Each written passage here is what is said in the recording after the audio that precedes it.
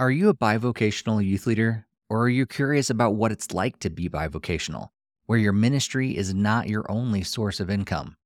Maybe you're wondering how you can even do that. While it's not for everyone, our guest in this episode talks about how he's balancing everything and has also written a huge Bible study series that he's giving away to anyone who wants it. Even if you're full time, I know you're still going to learn something from our guest today on Student Ministry Connection.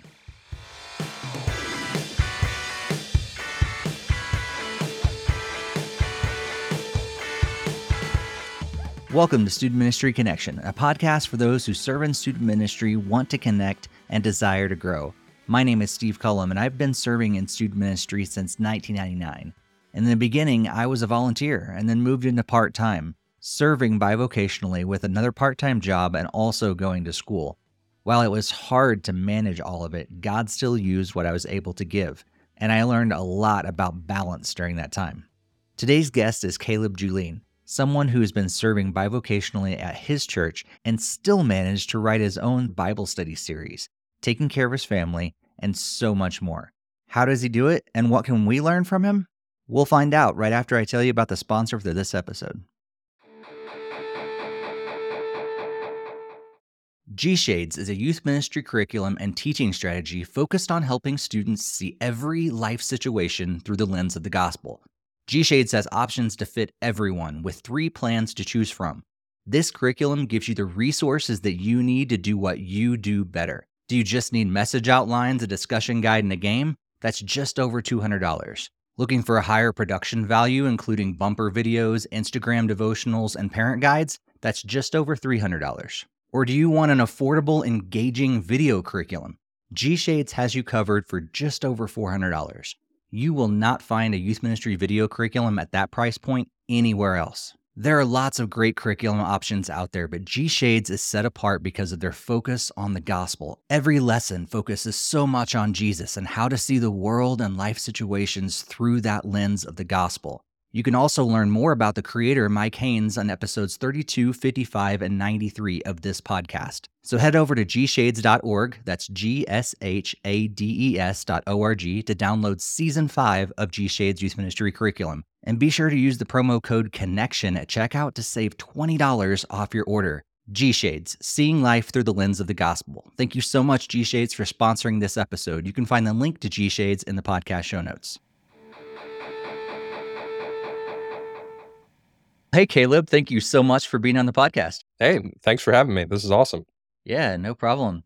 So I just happened to see you posted a couple times in one of the Facebook groups about this amazing work that you've been doing at your church over the last few years, and we'll get into that. But that's what initially grabbed my attention, that you developed this huge curriculum and you were giving it away. And then on top of that, I found out that you're bivocational. So you did this in your free time between all the other responsibilities that you had. You developed this curriculum and given it away. So I was like, man, this is a guy I need to have on the podcast. So as we jump into talking about what ministry looks like bivocationally, I'd love to just start out with your story. How did you get to know Jesus, and how did you actually get started in youth ministry? Yeah, great question. Well, I'm one of those Christians that got saved when I was very, very young. I actually got saved when I was 3 years old, just about to turn 4.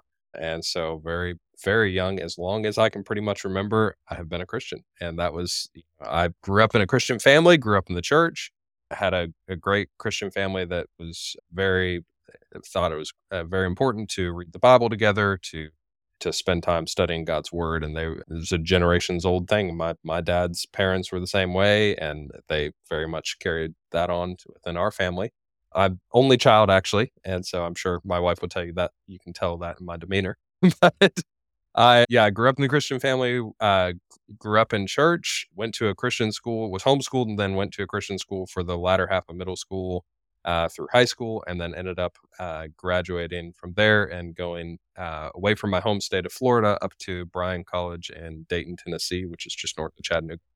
And so I headed up there, and when I was up there, I got a degree in communications, was actually my major, minored in theater and minored in biblical studies while I was up there as well.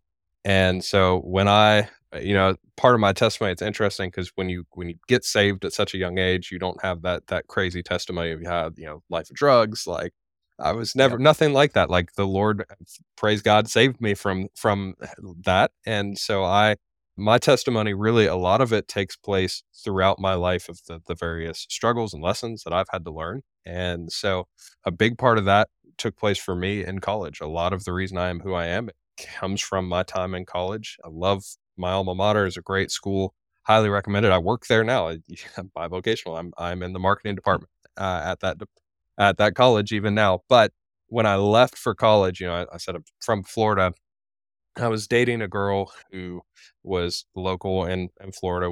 She went to FSU, and all my plans were I was going to go to college. I was going to come back and move back to Florida, and then get married, and like that was the plan. I was going to live in Florida, and long distance relationships are hard. And I my second year of college in the first semester, we ended up breaking up. Now, it, some context for my story is that I always said I felt called to ministry, but I never knew what that ministry was. And I always, if you asked me, I would always have told you, I don't know what it is, but I know that it's not going to be two things. It's not going to be pastoral. And here I am. And it's not going to be international missions. No issue with international missions, just not where God's calling me. And the problem was that my girlfriend at the time felt called to international missions. And so that ended that relationship. Not really something you can build a long term relationship with that. And so, but because of that, and because all my plans were with this girl and moving back to Florida and everything, suddenly I'm left with all my plans kind of in shambles. I want nothing to do with Florida because I've got nothing but memories back there that I don't really want to be around. And I'm left sitting in Tennessee, 2 states away, trying to figure out, what on earth is going on with my life here. Like, this is not what I pictured. And so through much of my college career, I really was wrestling with like, what does God have for me? I fell in love with Tennessee once I kind of let go of that idea of plans in Florida, and ended up staying in Tennessee even to this day. But when I was a senior in college, I was really when a whole lot had a rough year. I often said I felt like a little bit I related to Job some my senior year. Hmm. I had a former roommate who dropped out of college, but we were very close. Like I said, I was an only child. He was probably the closest thing that I've ever had to a brother. And my senior year, took his own life. And I was the Wow. the last person he texted the night before. Like, I Oh, just this woke up the next day, hadn't heard from him, and then had his sister call me in tears and let me know what had happened. And so, like, that wow. just rocked my world. It rocked again, small school, Yeah. like a lot of people knew him. It rocked a lot of people's worlds that time, but I was one of the Yeah. ones that was closest to him. He was a believer, praise God for that. But he got involved in some stuff that led him away from the Lord and got depressed and took his own life. And it was a really hard start to the fall semester. And it was in September of that, my senior year. And so I Wow. just really, really struggled with that. And I just remember the, the, the absolute emotional grief that came with that. In the same semester, I met another girl who I was interested in. Man, girls can cause a lot of problems when you're in college, right? And so I met another girl who I was interested in, talked to her. Day before I was gonna ask her to be my girlfriend, she calls things off, and you wanna guess why? Because she feels called to international missions. You just keep picking the missionaries. Apparently so, but it's funny when I met my wife, who's now my wife, one of the first things I asked her is, "You don't feel called to international missions, do you?" Should get this And she covered said, right at "No." the very beginning. I Yeah. said, "It sounds terrible that one of the standards on my list is that I need to not date someone who wants to be a missionary, like, because there's absolutely nothing wrong with that." I was like, "This is not where God's called me." So that Yep. happens right on the tail end of losing, my former roommate, and then I had an old knee injury that kicked in. I was on crutches for, like, 2 months at this time. Like, this is all back to back during the time of job I was working remotely. I got let go from that job as this power move that one of the guys was trying to, get at, my boss who had got me hired, and so then I lose this job in the middle of everything, and so, like, all of these just compound all Gosh. within, like, less than 6 months. And just it was Wow. a brutal period of time, and so during that time, obviously, I'm really struggling. What is God doing here, Like, what am I supposed to do with this? And I grew really angry with God and the time, and I didn't want to serve him anymore. And I remember distinctly praying to God that and wrestling with this fact that I could I had so many reasons for my faith that I could not deny that God existed, but I didn't want to serve him anymore because I just couldn't understand why this was all happening. And I remember praying Mm, and telling him that, like, God, I don't want to serve you anymore. I can't deny you're there. I don't know what to do. I feel like I'm at this impasse right here because I don't know what to do with my life. And I don't know what is like why you would let all of this happen. And so I really wrestled with that for a while, for maybe it wasn't too long. It was no more than a month, but it was a real lot of heavy wrestling during that period of time. sure.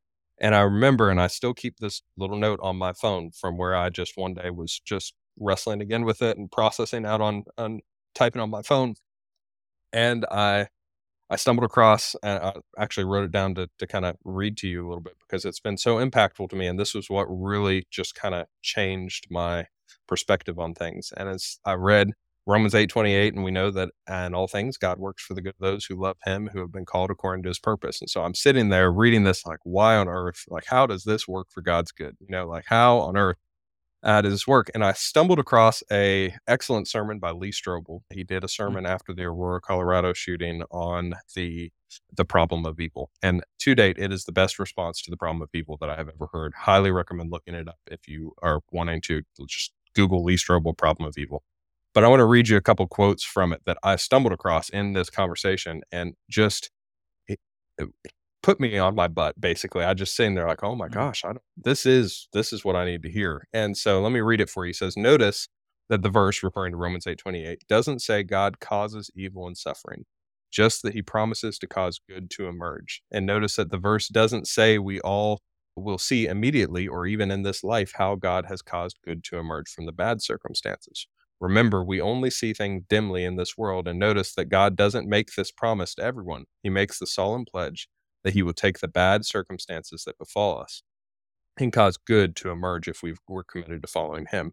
And then a little while later in the sermon, he says the following thing that really struck me. He says, "But if you doubt God's promise, listen to what a wise man said to me when I was researching my book, The Case for Faith.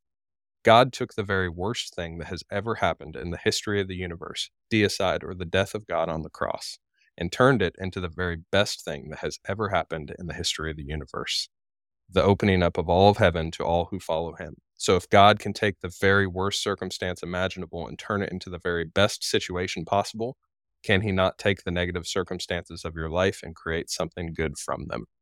And just hearing that, I remember crying and just being so struck by that God, all the pain and everything that I had in the grand scheme of things, as horrible as it was, as hard as it was, God was so very capable of handling those and causing good to come from those. And he proceeded over the next few months to let me even see how some could come from even some of the worst situations. And that struggle right there, that moment for me where I really wrestled with my faith, that has impacted a lot of my ministry even to this day. That's my philosophy of ministry very much comes down to I want these kids to, when they leave my youth group, that they have so much evidence for their faith that when not if when they struggle with yeah. their faith, they cannot deny the existence of God. They cannot deny who God is, and that instead they have to wrestle with that and find the root of the issue and actually deal with it there. Because Mm, and so I know that as they go into college, as they leave my youth group and I'm no longer sitting there teaching them, I want them to have so much evidence that it is impossible that when they're put in the same situation as I am, they also say, "Man, this is I can't deny who God is. I have to deal with this." And so yeah. that's really affected a lot of my ministry and my philosophy of going into it. Yeah. Wow.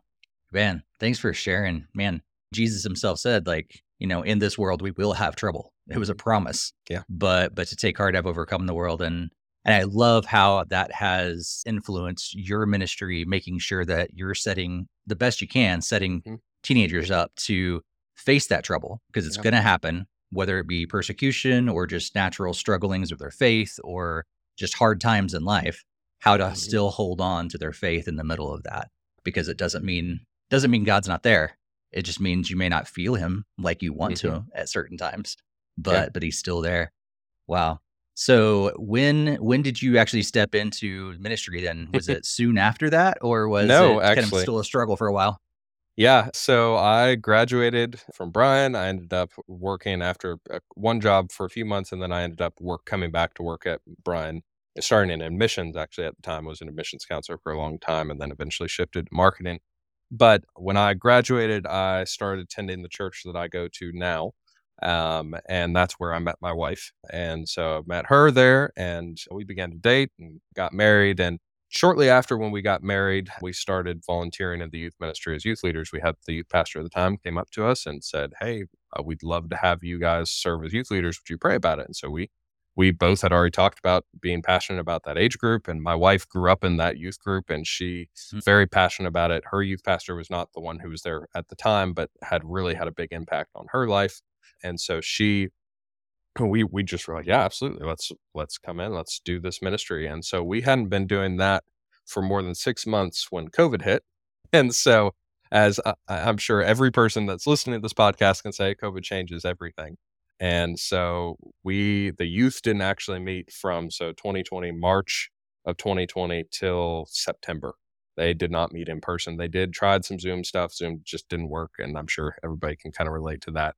And so in July, during that period of time, our youth pastor kind of blindsided the church and left the church in Mm. a different position. Wasn't handled the best way. There was a lot of hurt that was surrounding that. Wasn't much warning. None of the youth leaders knew it was coming. There was no planning for how to fill in or anything. Like, it just suddenly he was gone. And so there was a lot of youth that were left really hurt by that. There was, like, not only are they struggling with COVID and how, like, everything that's going on in the world with that, but then their youth pastor, just the person that they're looking to for comfort, just walks out on them, and they disappears, and they had a really Yeah. hard time with that. And we were actually my wife and I were on vacation actually in Colorado, and we're sitting there, and my mother-in-law texted us and said, "Hey, pull up the live stream." And we pulled it up, and it was the youth pastor saying he was leaving, and we were like, "Oh my goodness!" And sitting there in the car, about to go on a horseback ride outside the Rocky Mountains, we both of us, and neither of us told the other one this, both of us felt like we were being called to fill that position. Mm. And I told you, I always said there are two types of ministry, international missions and pastoral. Those were not the kind. So I didn't even want to be a pastor. Like, that was not in me at all. I've always loved teaching. I've always loved the Bible. I'm passionate about it, but I didn't want to be a pastor. And my wife, in the same vein, she's always said, I'm too spunky to be a pastor's wife, and I have a tattoo, so I can't do that.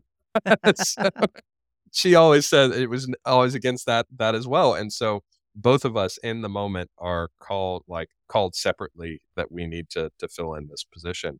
And so we wrestled with it for a while individually, still not telling each other about this as Okay. we're processing Okay. through. And then actually after the goodbye of the youth pastor, they did a little get together in a park for this youth pastor. I remember we were talking on the phone, and it came out that we both had been thinking about this and being called this way. And both of us were equally shocked that the other one was thinking that, because we both knew where the other one stood. And so here we are all of a sudden, it's like, I think we need to do this. Like, I think we need to do this. And from that moment on, like, suddenly the Lord, when I really started to actually accept that that was what God was calling me to, and got some advice and everything. And God changed my heart, and I suddenly Mm. went from not wanting to be a pastor to just really actually having a desire to do it. And we approached our pastor and said, "Hey, we want to get the youth meeting again. What do we have to do to get the youth meeting again?" It's like, "Well, you can have them meet, but they can't meet in the building, and you have to do social distancing and all of that, and COVID protocol." And again, no youth ministry experience here. We're sitting there, what do we do? Yeah, like, I don't know what to do. Like, how do we Yeah. figure this out? So we ended up coming up with social distancing game nights that we did at a local park, where we would have the youth get together, and we played Foursquare or did, like, kickball or stuff like that. That was much more you spread out, and then we do a devotional Yep. lesson style thing. Cool. And so we started out doing that, and first night had 5 students. We definitely had a big drop in numbers, but had 5 students, and we were just excited students showed up, like, and then Yeah. the next night more came, and so on and so forth. And pretty quickly on, though, we realized that it was going to get dark too early for us to stay at a public park, because we were in September, and it was starting to get dark earlier as the time was going to change. And so we ended up having them at our house and hosting them in our backyard to do bonfires every single Wednesday night. And so we had youth group at our house for the next couple months until really November when we were able to move back in. And during that time in October, my wife got pregnant with our son, and so she was, like, sneaking off to go throw up while we were having youth over at our house. It was just this whole Nice. it was a whole lot going on all at once, and so then we were able to move in and into the main youth room and be there, and but it was weird to start during COVID, like, that was just Yeah. again, nobody it partly made me feel better that nobody knew what they were doing, so it kinda leveled the playing field Right. a little bit. I Right. It didn't mean you were in the same boat as people like me and people that have been in it for Mhm. 30, 40, 50 years. Like none of us knew what we're doing.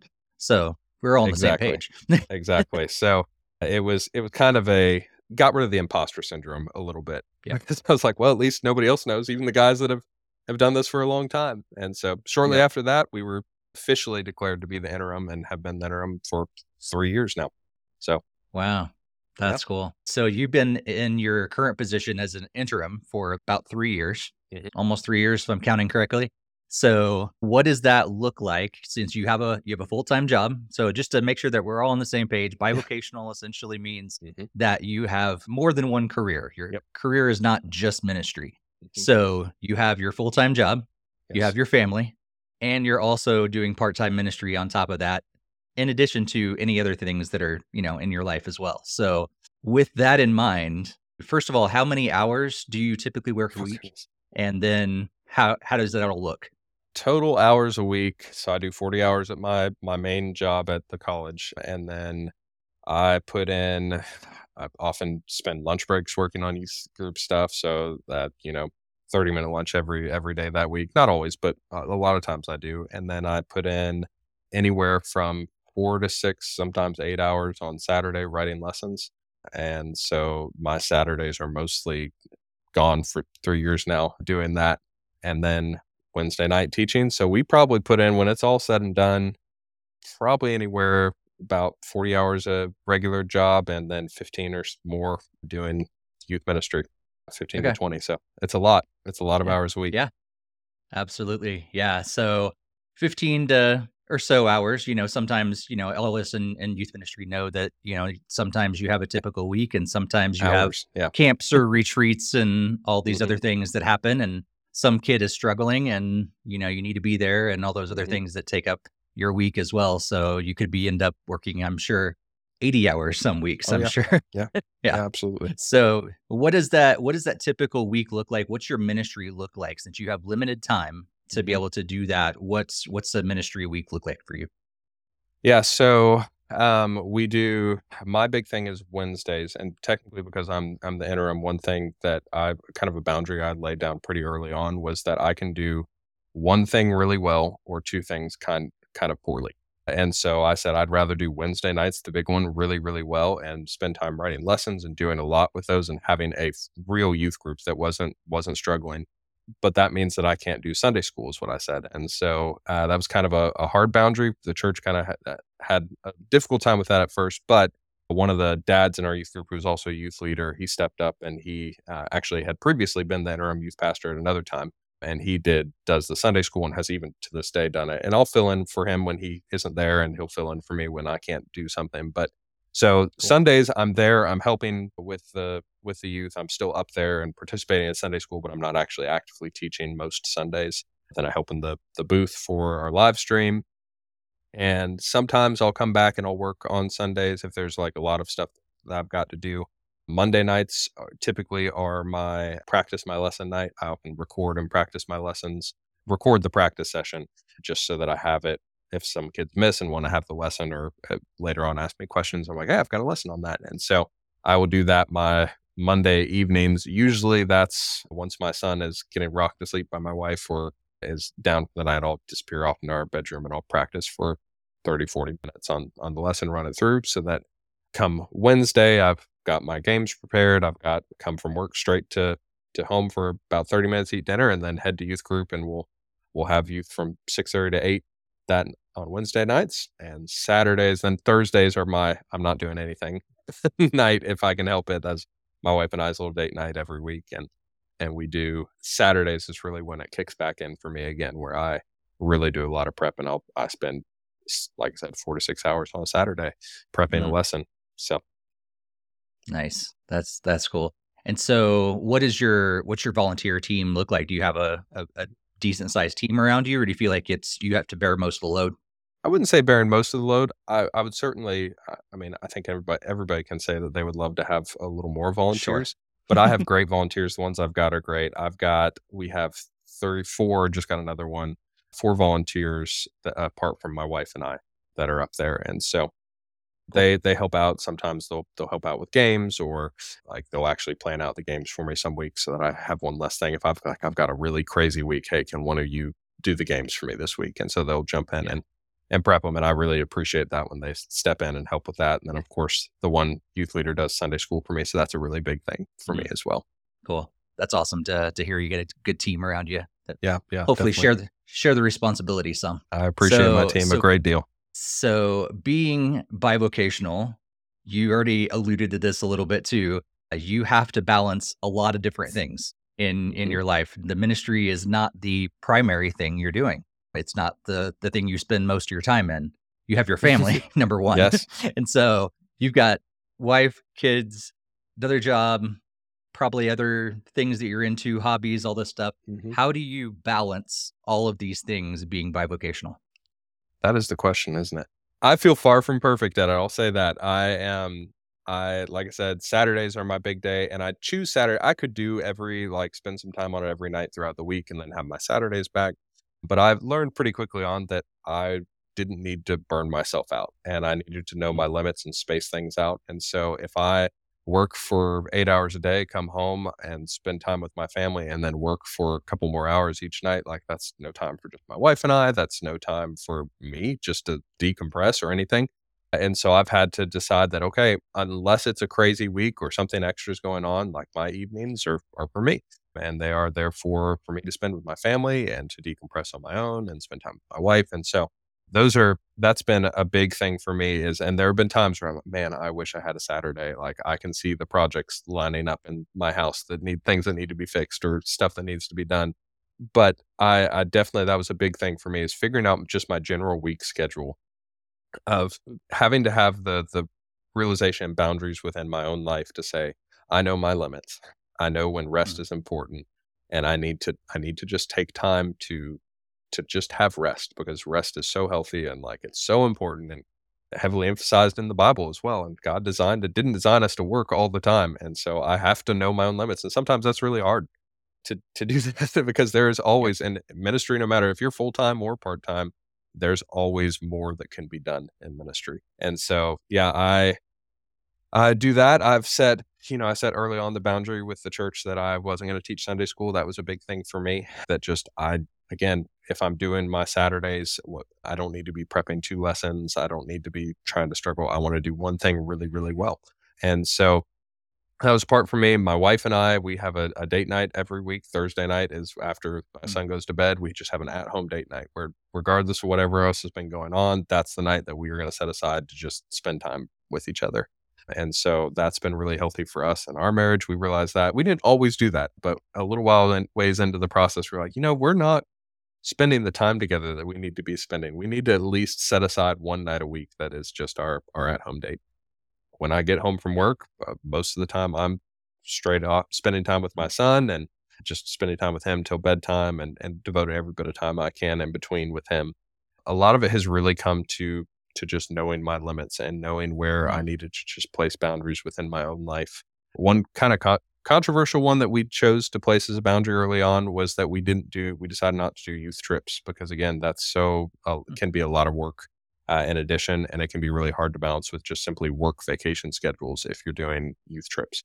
And so that was one that we just simply said, hey, we're not full time. That's the kind of thing that if you want those things, we'll do full time. But in the meantime, we're going to teach the Bible while we're here. Every Wednesday night, you're going to get Bible teaching. We're going to do the best to create still a really healthy culture. We miss doing youth trips. We really do. We want to do them, but that's just something that we've had to kind of make the hard choice of for our mental health, for our time.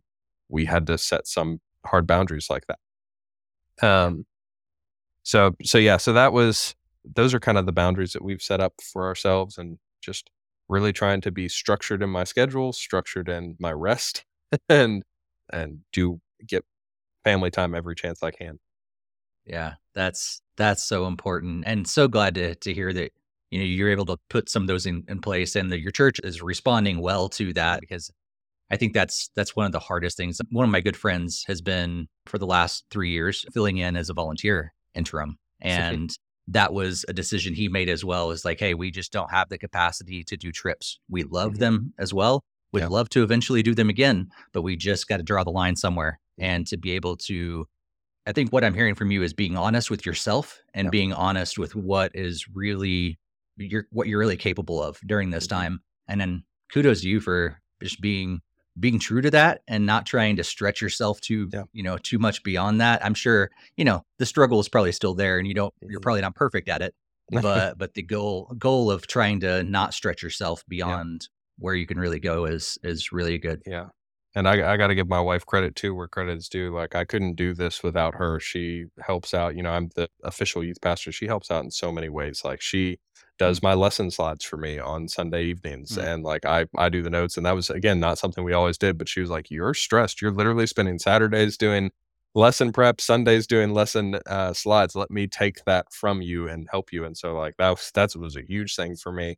So if we have an yeah, event or something going on, she's a great event planner. She'll plan that, run, grab the groceries, get the food, that kind of stuff. And so she has been a immense help to me, and I definitely could not do it without her. And she very much has been a partner in that ministry for me. that's awesome. That's so cool. So, Caleb, I know just from talking with other youth pastors, and I know the stats, the vast majority of youth pastors in the world are part time or volunteer. Mhm. Like, I think for my world, I was in the full time youth ministry world Mhm. for a long time as a local church youth pastor, and I didn't realize, I think for the longest time, that I was in the minority. That Mhm. most people are not able to do it full time. And so there's a good chance that the vast majority of our audience in the podcast Mhm. are probably bivocational or Yeah. volunteer or something like that. So knowing that that's probably a good chunk of our audience, what kind of encouragements would you offer to others that are in a similar position as you? Yeah, that's a great question. First, and I think it's very much coming off of the last question, don't be afraid to have boundaries with your church and within your ministry. There is always going to be more to do, and you have to find those boundaries. You have to be able to have a healthy mental space for yourself. You have to have a good relationship with the Lord. You have to have a good relationship with your family. Like, those things need to be your priorities so that you can do good ministry. And so the thing is that if your church is going to make the choice, and many churches, that's just the choice they have to make. There's no fault of the church. But if they're going to make the choice to have you bivocational, then they can't expect a full time youth pastor, and that can be a hard truth sometimes to swallow. But those are important boundaries, I think, that you do have to be willing to place and be able to be honest with yourself and know your limits. The next thing I would say is it really should probably be the first thing, but it's prioritize God's word above everything else. I went through a phase where I really struggled with burnout, and I found that because I was so burnt out at doing lessons and everything, I found that I just didn't want to read the Bible. I didn't want to spend time in prayer, and I went through a phase where I just really was putting that on the back burner, and it affected me. It affected my ministry, it affected my relationship with my wife. It was very clear that it was, like, causing a problem, and I found myself I didn't have the desire to read more because I still felt burnt out, but I was like, "You know what? This is a problem. I need to prioritize this, and I need to make a choice to change this." And when I made that choice, when I reprioritized that, it just made all the difference. I went from feeling so burnt out to feeling like the Lord had provided me with energy. I felt passionate again about my lessons. I felt, Mhm. my relationship with my wife increased. It was just everything was just better.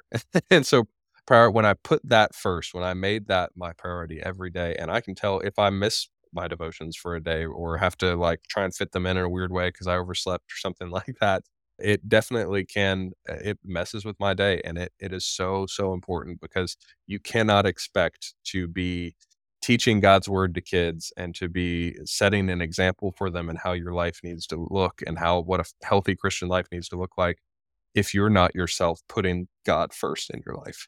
And so that was a big one for me, that I have it's very high on my list of things that are important to do. I start every single day. And I'm not a morning person. That was a hard pill to swallow that I needed to get up like an hour earlier before work just to spend time by myself and reading my Bible. But it has made all the difference. So that's a big one for me. Really, the next one, kind of the last one that I would say is that spiritual attack is so real, and it helps to expect that it is going to happen. It helps to understand that that is what's happening. And I don't really think anybody truly understands just how much spiritual attack their pastors and ministry leaders are under until they themselves have been in that position. I knew, like, head knowledge, yeah, okay, of course, like that happens. I get that. Spiritual warfare is a thing. Of course, I'd heard about it. I knew it existed. When I stepped into that position, it was like I painted a target willingly on my back, and just the moment almost that you step in that, it's just heavy spiritual attacks at times where you have no idea what your pastors are going through. And one of the realizations I came to that was so helpful was, one, hey, this is spiritual attack. I can kind of separate myself from the moment and say, okay, it's going to be okay. There's a reason. This, one, means I'm doing things right, and two, it means that, okay, this, God's got me. I'm on the winning side here, and I can kind of separate myself from it. But man, it's hard. There were if there's gonna be a night that my toddler does not sleep, it's gonna be a Tuesday night so that I come into Wednesday exhausted. If Yep. there is gonna be a day that my wife and I are gonna have to just be frustrated with each other, it's gonna be a Wednesday as we come into youth group. My wife has big attacks on Thursdays, the day after, where she's just tired and exhausted and just gets hit on those days where she gets just kind of discouraged. And I will, for me, the big one that I have that hits is just the emotional struggle. I'm not a melancholy person. I'm a very positive person. Oftentimes on Wednesdays, I will be in the most melancholy mood for the entire day, and I will just find myself just so down and depressed and beating up myself up for no reason, literally no reason whatsoever. And I started to realize after a little bit of that happened, I was like, this is always on Wednesdays. Hmm. This is so out of character for me. And it would get to the point where, even though I loved Wednesday nights, even though I wanted to be at church on Wednesday nights, my mind and my emotions would be like, I want to curl up in bed and just not come tonight. And it was like everything in me. And the moment, and I mean, every time this happens, the moment that I step up there to start teaching, it's gone. And I mean, Mm. it's just like it never was there at all, and the Lord fills me up, and I just Mm. absolutely just so excited by for the rest of the night, the rest of the week. And it's like it'll even be like just our hangout time beforehand. I'll still be wrestling with those feelings, and the moment I start to teach, that will happen. And Mm. so recognizing that was so important for me. And so kind of where that comes into advice is, one, realize that it's a thing. It's gonna happen. It's okay. You're on the winning side. It means you're doing things right. Two, have a group of people that are praying for you and that Mhm. can pray for you. Once I really realized what was going on, I can very quickly identify it when it happens. And I've got a group of people I text and, hey, I'm struggling today with this. I need you to pray for me. I'm under spiritual attack and I just need you to pray. And Mm. instantly, like, I can feel it, just the attacks lightning as I just get this shield of prayer around me from my friends, across the country that are praying for me. And I can do it the same thing. Like, if I know a day is coming that's going to be a huge youth night, and I know that that's probably going to be a night that I'm going to have some spiritual attack before it ever happens. I'm like, hey, can you be praying for me on this day because of this? And that has made a huge difference in fighting back against that spiritual attack, not just receiving it and having to just kind of you know, bear it and tuck my head and hope to get through it. It's really an active fight back. So I would encourage you, if you struggle with that, if you are feeling the same kind of way, have those people that you can just text and pray for you. It doesn't have to even be a ton. It's just, I've got like 3 or 4 people that are my go-to. Hey, pray for me. I need it today. And so Mm. having the body of Christ come around you is so, so important. So that would Yeah. be my kind of last piece of advice there. Cool. That's so important. Man, I love how self-aware you strive to be. And I think that's a really good really good tip for all of us. We need to be really self-aware as much as we can, and realizing where we do have faults, or where we do have struggles, or whatever that is, where attacks normally happen, and being aware of that and then doing Mhm. something about it. That's so encouraging to hear from you. One of the other encouraging things that I loved hearing from you, and it's really what drew me to have this conversation Mm. to start with was this gigantic curriculum that you basically wrote in all your free time as a bivocational youth pastor. All You put this all together. So tell us a little bit about this Bible series that you put together and how it all came to be. Yeah. So when I first started, one of the things that I noticed was that my all the youth kids, even the ones that had grown up in church, that they didn't know basic Bible stories. And it was this really weird thing for me to try and figure out, like, why don't they know basic Bible stories? Like, what's going on? Like, this didn't I don't know if it's a generational thing, I don't know what, but I was like, I'm having to teach many lessons within my main lessons just because I'm like, so you guys know the story of, Abraham almost sacrificing his son Isaac, and then just blank looks and be like, okay. All right, so we're going to talk about this story right now, and we're going to share this. And so I would be doing all these mini lessons. I was like, man, I need to fix this because this is becoming kind of a problem for me. And I stepped in and just kind of talked it through with my wife and really started to think and process and strategize, how do I fix this?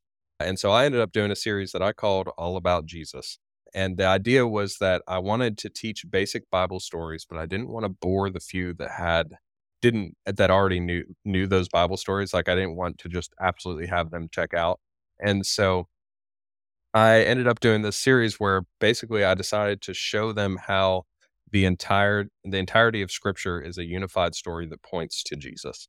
And so I wanted to spend time going through, basically I broke it into mini series. And so the first series was taking basic Bible stories, all the ones that you grow up in church hearing, taking those and showing the typology and how they each of them distinctly and in rather shocking ways can actually point towards Jesus, to incredible details, down to the very, like, dates that show up, and the symbolism that's in there. And so I started with that series, and that was awesome, and that really helps tackle that problem of how do you teach these kids the Bible stories that they should know, you would expect them to know, but also show them what the purpose of Scripture is. And so we jumped in there, started there, and then the next series, and a lot of people told me I was absolutely crazy for this one, was I talked about Levitical law.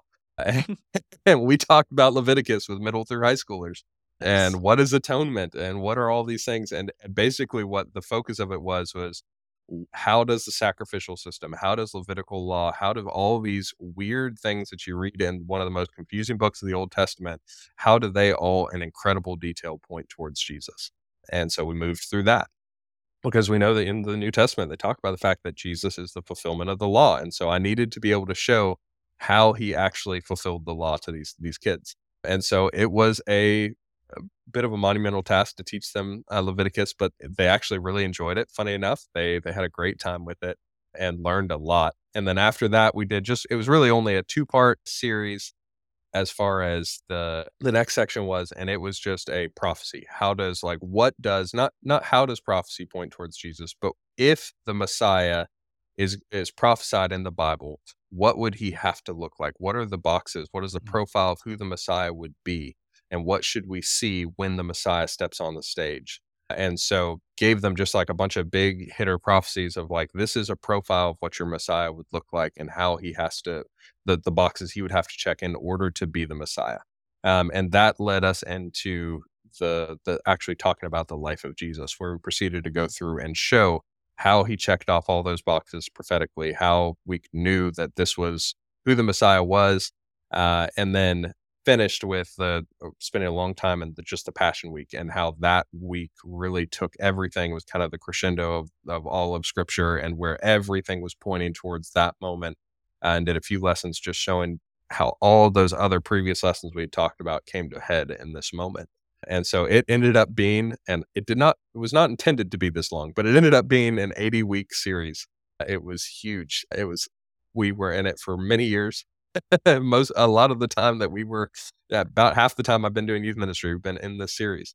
But it was really beneficial for our students. It kind of changed the way they looked at Scripture. You could see that. I'd have adults in the church coming up to me like, I want to learn about Leviticus and how it points to Jesus. I'm like, well, you should help out in youth group. Come to youth group. Yeah, Yeah. exactly. And so, but these are the things that your middle schoolers learn. They can tell you what atonement is. Yeah. And so they that was a really cool series, and what I didn't expect was how it ended up blowing up on Facebook that time. Yeah. I literally I just like I said, I believe very much in writing my own lessons. I just have always I've never been content with the level of depth that comes from curriculum, and just even if for no other reason than I don't know the material as well, and I want to be able to teach it. I want to be able to answer the questions on it, and so I want to spend time actually in building my own lessons and studying scripture. And it was an incredible journey for me, for one, but two, it was also just I had done all this work and I was like, I don't know, maybe some people out there would want this. I expected maybe 10 people periodically as I'd been looking on Facebook, I'd see somebody ask like, "Hey, I'm having this problem about kids knowing Bible stories." And I'd just comment, "Hey, I've got these lessons if you want to take a look. They're not done, but these are the ones." And so they'd take a look at them and my all of a sudden, it just blew up, and you saw the post, and, I started actually mapping it out, like, all the different places that Yeah. people were saying they were using the lesson, and I mean, it was global. It was actually a global 253 different locations. I had a youth pastor at a small church and relatively small church in Saudi Daisy, Tennessee, like, 15 to 20 students. I wrote it for those 15 to 20 students. I didn't expect it to go across the globe, but I had people just telling me, "Oh my goodness, this is exactly what I need. I'm so excited about this. I love this. This is awesome." And I was like, "Wow, like look at what God can do." And next thing I know, like I'm sitting here, I'm being asked to be on a podcast. I was put as a moderator on a new bivocational youth pastor Facebook page, which definitely look it up, bivocational youth pastors on Facebook. Would love to have you guys there. But then also one day I'm on a phone call with a man in Nigeria who's one of the only Christians in his community, lives in a nomadic community, and like is trying to figure out how to start a ministry to minister to the Muslim youth in his area. And Mm. the Muslim, it's like he's at risk for persecution for doing this. And I'm on the phone with this guy, and I'm like, I don't know what who am I? I said I didn't want to be a pastor, Right. uh, and so all of a sudden, just what it showed me was that the Lord can do so much more with when you're with what you off if you're diligent in your ministry, if you're diligent in what He's called you to be doing, He can do so much more than you can ever imagine, you know. And so I got to a point where I just started saying yes. I was like, okay, God's clearly I didn't plan to be here anyway, so I'm just yeah, sure, I'll talk to somebody in Nigeria. Sure, like I'll hop on a podcast. Like I wasn't expecting any of this, but God has done such incredible things with it. And then it was really encouraging to me, especially I was coming out of a just again period of kind of discouragement in ministry and feeling like, man, I'm put so much work into this, and all of a sudden, like God was like, no, like there was a reason for this, and I'm going to do some things that you didn't even plan for it with it. So That's awesome. And I think what I hear on top of everything else you've said, I think it's really important. I think for everyone to hear, but especially those people that are listening that are in a similar position as you, bivocational, feeling like you don't have a ton of time to pour into this. You wish you could probably pour more time into it, but God's taking what you have, what you're able to yeah, offer up, and blessing it, multiplying it way beyond where you've ever imagined, and being able to use, even if it is just a little bit, he's able to use that in some amazing and mighty ways. So hmm thanks for being just so diligent with what you are able to give. I know yeah, you probably want to give twice, three times, four times as much, but thanks for sort of really honoring what you're able to give, and God's blessing it for sure, and using it. yeah. Well, thank you. Yeah. Thank you. I appreciate that. Yeah. And I would say if you are out there and you are doing vocational ministry or just full-time ministry and you're discouraged, be diligent to what the Lord has called you to do. He knows what he has planned, and it's far more than you can ever ask or imagine or even dream of. And so it was an incredible lesson to me to realize that I just needed to be diligent where God had put me, and He would Mm. take care of the rest. Absolutely. So Caleb, if people want to connect with you, they've Yeah. heard, today they're like, "Oh man, like he's got a similar story to me, or I can learn from him, or hey, I want to bounce some ideas off of him, or check out your huge Bible series that you did, or join the group." What are some of the best ways for people to connect with you online? Yeah, you can find me on Facebook. Caleb Julin, Julin is my last name. You can find, if you're in the Youth Pastors Only Facebook page or a few others, you may see my name popping up in there. Find me there. I'm more than happy to send that link to you. If you want to message me on Facebook, I'll send it to you.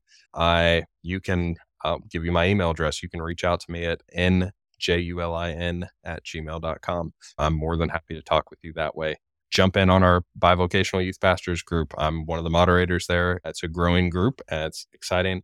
We're still very much getting started, but it's exciting to see what's going on there. And the purpose of that is really just to encourage you and be a part of that. So I'd love to have you there. I'd love to talk to you. I'd love to send you those lessons if you want them. And whenever I finish this next series, you guys can have those too. Cool. Well, thank you so much for being on the podcast, Caleb, and really appreciate your taking some time. I know you don't have a whole lot of it, so thanks for taking some time with me and with our audience, and just pray that God continues to bless your ministry and bless your family and all your efforts that you're putting forth toward the kingdom. Yeah. Well, thank you so much. And thank you for having me. It's been awesome. Thanks so much for being here for this episode. I hope you've gained some wisdom from Caleb's experience. And if you know someone who also would enjoy this podcast, please be sure to share it with them. Next episode, I'll welcome back my friend Travis Deans to talk about Cobra Kai and Karate Kid and how it all relates to student ministry. You don't want to miss it. So make sure you subscribe on your favorite podcast app. If you'd like to support my ministry through National Network of Youth Ministries, please be sure to follow the link in the show notes where you can sign up to be on my prayer partnership team and my financial partnership team. If you have any questions about any of that, please be sure to reach out. But thank you so much to those who have partnered already. I really appreciate it. Before we go, I also want to thank G-Shades for sponsoring this episode. Be sure to check out their website at gshades.org and use the promo code CONNECTION to save $20 off your order. And while you're there, be sure to check out the blog and the brand new book from G-Shades founder Mike Haynes. Also, if you're going to be at either of the Download Youth Ministry events in October or November of 2023, I'll be there too, so be sure to say hello. And if you haven't yet contributed to the 2024 Youth Pastor Compensation Survey put on by Dan Navarra, a friend of the podcast, be sure to grab that link in our show notes as well. We're going to be back in a couple weeks with our next episode, but until then, be sure to stay connected and may God bless your ministry.